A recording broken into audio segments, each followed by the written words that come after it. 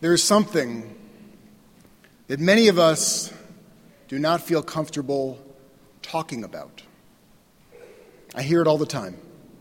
At a wedding, at a line at the Kiddush, at a bar mitzvah, or in my study. And when someone Jewish finds out that I'm a rabbi, this strangely familiar discussion ensues. The Jew looks at me sheepishly and tells me that they're Jewish. They may even be a proud Jew. They may have grown up in the synagogue, gone to religious school, but there's just that one thing that they don't believe in, or they don't feel comfortable about. And before they can finish the sentence, I know what they're going to say. They whisper, they act ashamed, as if it's a secret. And they tell me that they're a bad Jew because they don't really believe in God. And I know, just sitting here on this holiest day of the year, some are shocked, dismayed, in total disbelief to hear me say that there are Jews among us in this room who are uncomfortable with the G word. Of course, there are a range of beliefs and Jewish practice. Many of you pray occasionally, some of you on a regular basis. A host of you have felt a closeness to a force larger than yourself. Some may think that they have no relationship with God whatsoever, but they've been moved to do something good, even though it was not necessarily in their own best interest. Let me ask you a few questions. Raise your hand if you have ever questioned if there is a God. Raise your hand if you've ever been a bit uncomfortable talking about God. If you've been uncomfortable using human terms to refer to God. Now raise your hand if you've done something good for someone else simply because you felt obligated to do it. You felt a certain responsibility in this world. Raise your hand if you've ever felt a closeness to a force larger than yourself. That's a lot of hands. What's going on here? How is it that we're all here on Yom Kippur, in a room filled with people of faith, yet many of us grapple with the idea of God? And God is not a small part of the conversation in this country. It's everywhere. It's in sports, in entertainment, on the news. It's on the bumper stickers that say, "Believe and be saved." Yet many 21st century Jews feel alienated from the God concept and worry that there's something wrong with this feeling. Are we the first generation of Jews to feel uncomfortable with the idea of God? No. Many Jews of this generation are estranged in their relationship to God because the God that we hear about in popular culture is not one that we identify with. Indeed, in Reformed congregations, we often find ourselves veering away from substantive discussions of God, and instead, we focus on the importance of action, the importance of tikkun olam, without any explanation of why we actually do the action. Our own Rabbi Pierce, he says that some in the Reform movement who want serious worship and theology have felt compelled to go elsewhere. That show of hands in this room, it revealed that many of us have been feeling like outsiders when it comes to the idea of God, even though many have a wide range of ways that they experience a transcendent force in their lives. And guess what? This is not new. We've been doing this for thousands of years. Jews have felt conflicted when it comes to talking about God. This is not a Gen X issue or a baby boomer issue or the greatest generation issue. We've been doing this for a long time. Look at our history. Our ancestors grappled and struggled with God. So when we want to look at our own relationship, We have to understand where we came from to comprehend how we got here. Rabbi Richard Levy states that names found in the Torah reveal a great deal. We were called the people of Israel long before we were ever called the Jewish people. Jacob went into the desert to confront his brother Esau the night before their meeting. And as the sun went down and it became dark and Jacob could no longer see, he began to wrestle with a man. And the Torah never tells us who the man is. It just says that he wrestles all night long. And right before the sun comes up and Jacob could see again, the man says that he has to go. And Jacob pleads to know who he's been wrestling with. He's been told that he's been wrestling with the divine. Now, Jacob had neither dominated nor lost to the divine. What he had done was that he had wrestled with something that he could not see. His reward was that his name was changed from Jacob to Israel. And from that point on, all of us in this room became known as the people of Israel. Literally, the people who wrestle with God. We are unique in this way. Islam means submission to God. Christianity's core concept is unquestioning belief in God. Judaism is about wrestling with God. Very different approaches. We only have one line in the whole Torah where God reveals God's name. Moses asked God what he should tell the people God's name is when he goes to free them from Egypt. And God says, Ehyeh asher ehyeh. I am what I am. Totally befuddled, Moses says to God, really? You want me to go to the people of Israel, tell them I'm going to free them in Egypt, and I was sent by I am. This is not a name. For us Jews, we cannot simply just accept or reject a singular idea of God. To develop a mature approach to God and faith, we must engage the unknowable. We must wrestle with the mystery because engagement forms the foundation of Jewish thought. The rabbis clearly understood that the Torah took the position that there was a God. There was one God. And that one God was incomparable in majesty and totally different from us. But when it came to their theology, they were not dogmatic. The rabbis will often deeply contradict each other on teachings of theology, with no attempt to resolve their differences. What they all had in common was that they were wrestlers. Even when the text challenged their worldview, they did not abandon the text. We don't do that. Rather, they dug in and they struggled with the ideas even more. In the year 40 CE, Philo argued that if God is the infinite, then we, the finite, cannot even talk about the infinite. We cannot talk about God or give God a name. In the 13th century in Cordoba, Spain, Maimonides argues that when one reads in the Torah and finds human characteristics associated with God, we cannot read them literally. We must read them metaphorically. In the 14th century, the Kabbalist tradition asserted that God is totally unknowable and referred to God as the Ein Sof.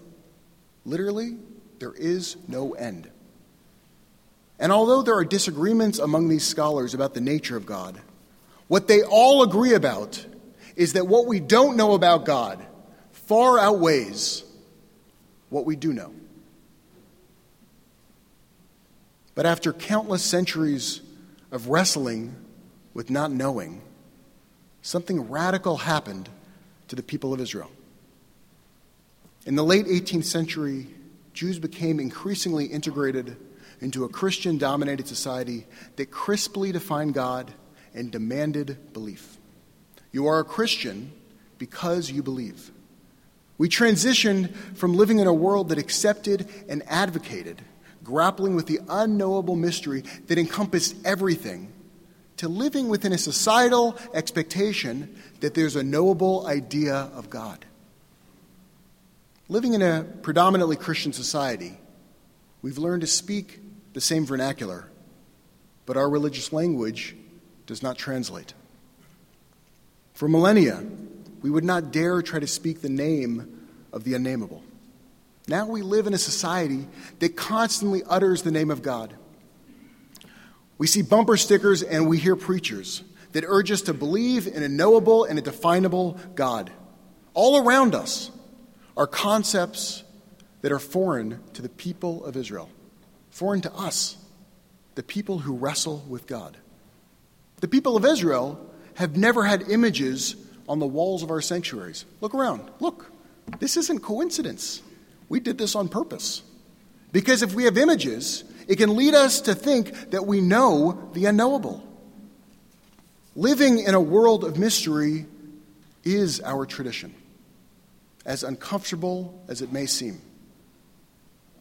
But the unknowability of God does not mean that God does not matter, that the idea of God can simply be pushed aside, because God does matter deeply.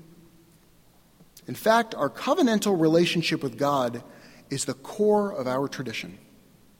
We cannot know God, but we are defined by our covenant with God. How can this be?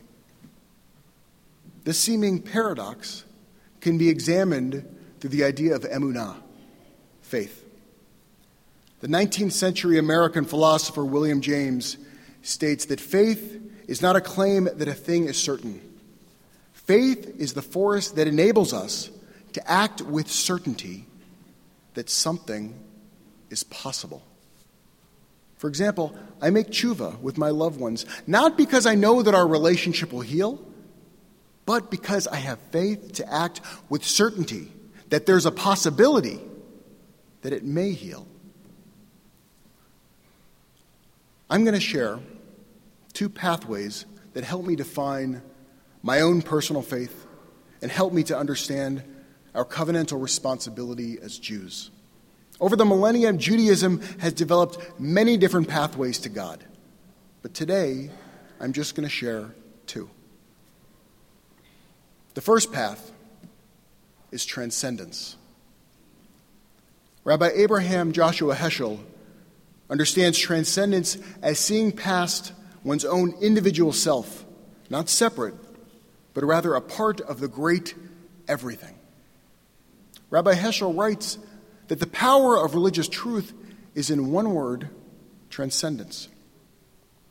A genuine insight opens the heart and bestows on man the power to rise above himself.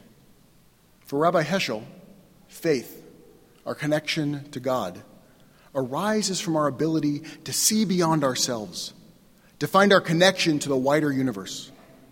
I came from the great everything, and the atoms that comprise my body will return to the great everything. This life is just one small moment in the face of eternity. Being alive as Ryan Bauer just means that I have individuated from the rest of the universe and have consciousness. But as my life ends, the atoms that comprise my body will return to the earth, from dust to dust. And at that point, I'm no longer individuated, but I return to the great everything. This brings me comfort. Because if I am just Ryan Bauer, then when I end, everything ends.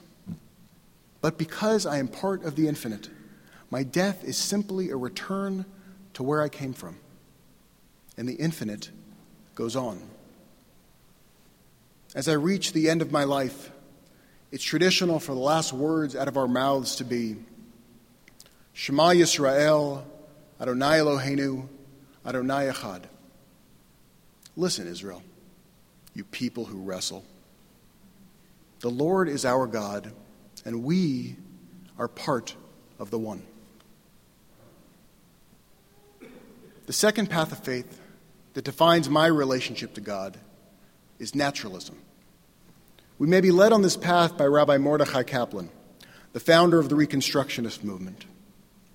Naturalism begins with the idea that the natural world is a closed system, and that things outside of that system have no effect. that there is no supernatural control over the movements of this world. Therefore, we do not pray to a supernatural force, beseeching it to intervene in worldly affairs. Instead, according to Kaplan, our job as Jews is to both bring moral responsibility and action into this world, and to also reawaken that in the rest of the world. I don't believe that prayers to a supernatural force will bring about change. Praying to be forgiven by those that I hurt will not cause healing. But asking them, it just might. Therefore, causing healing in this world, tikkun olam, is the power of the divine in all of us. While many would consider Kaplan's naturalist approach to be a contradiction to Heschel's transcendent one, I see the two of these as deeply integrated. A naturalistic one carries a huge responsibility. It is our obligation to act with certainty of the possibility that we can improve things, and not to rely on an external supernatural force to bring justice and morality to the world. Just as I am responsible for my children because they are a part of me, I'm also responsible for the homeless man in the Trader Joe's parking lot because he's not separate from me. He's a part of me, and therefore, I am a part of him. Being a Jew means that you're commanded to engage in tikkun olam, repairing the world. This is not an abstract concept. Instead, it is a personal responsibility. Since I am individuated and I am part of the great everything, I am obligated to act for good and to bring good to this world. Reminiscent of the prayer book admonition to pray as if everything depends on God, but to act as if everything depends on you, because it does. When it comes to God, we, the people of Israel, can feel like foreigners in 21st century America because we've forgotten our long, complicated relationship to God. But we are not foreigners. We're home. You're home if you cannot find a single name for your concept of God. Then you have your feet firmly planted in the Torah. If you find that language does not always seem to fit your idea of God, then you're like Philo. If you have a hard time reading the text on a literal level, then you're like the Rambam. If you feel uncomfortable with imagining a God as a static and a finite figure, then you're like the Kabbalists. If you feel like you are part of something much greater than your own individual self, then you have your feet rooted in the mystical mind of Rabbi Heschel. If you feel an obligation to care for this world and for others, because without you, the world will not change, then you stand with Mordechai Kaplan. Your Jewish memory is awake.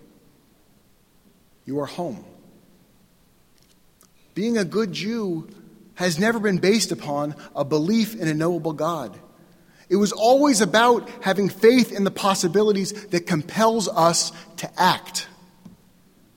The people of Israel have never had the job of simply accepting or even agreeing with one another, for that matter, and neither is that your job. Today I've shared with you my theological path. But that's all it is. It's mine. Your job is to find yours. It's why Rabbi Mintz told you on Erev Rosh Hashanah to call us, to come into our studies and to ask us questions. It's why Rabbi Fenves told you to go home and to figure out why you choose to be Jewish. It's why Rabbi Jaffe told you about the Keva program and why we'll send a teacher to you wherever you are so that you can figure out your path. And as our own Rabbi Pira says, you do not need to go elsewhere to find serious worship and serious theology. The people of Israel's great task has been to wrestle, to grab a hold of the divine and to force it into the world.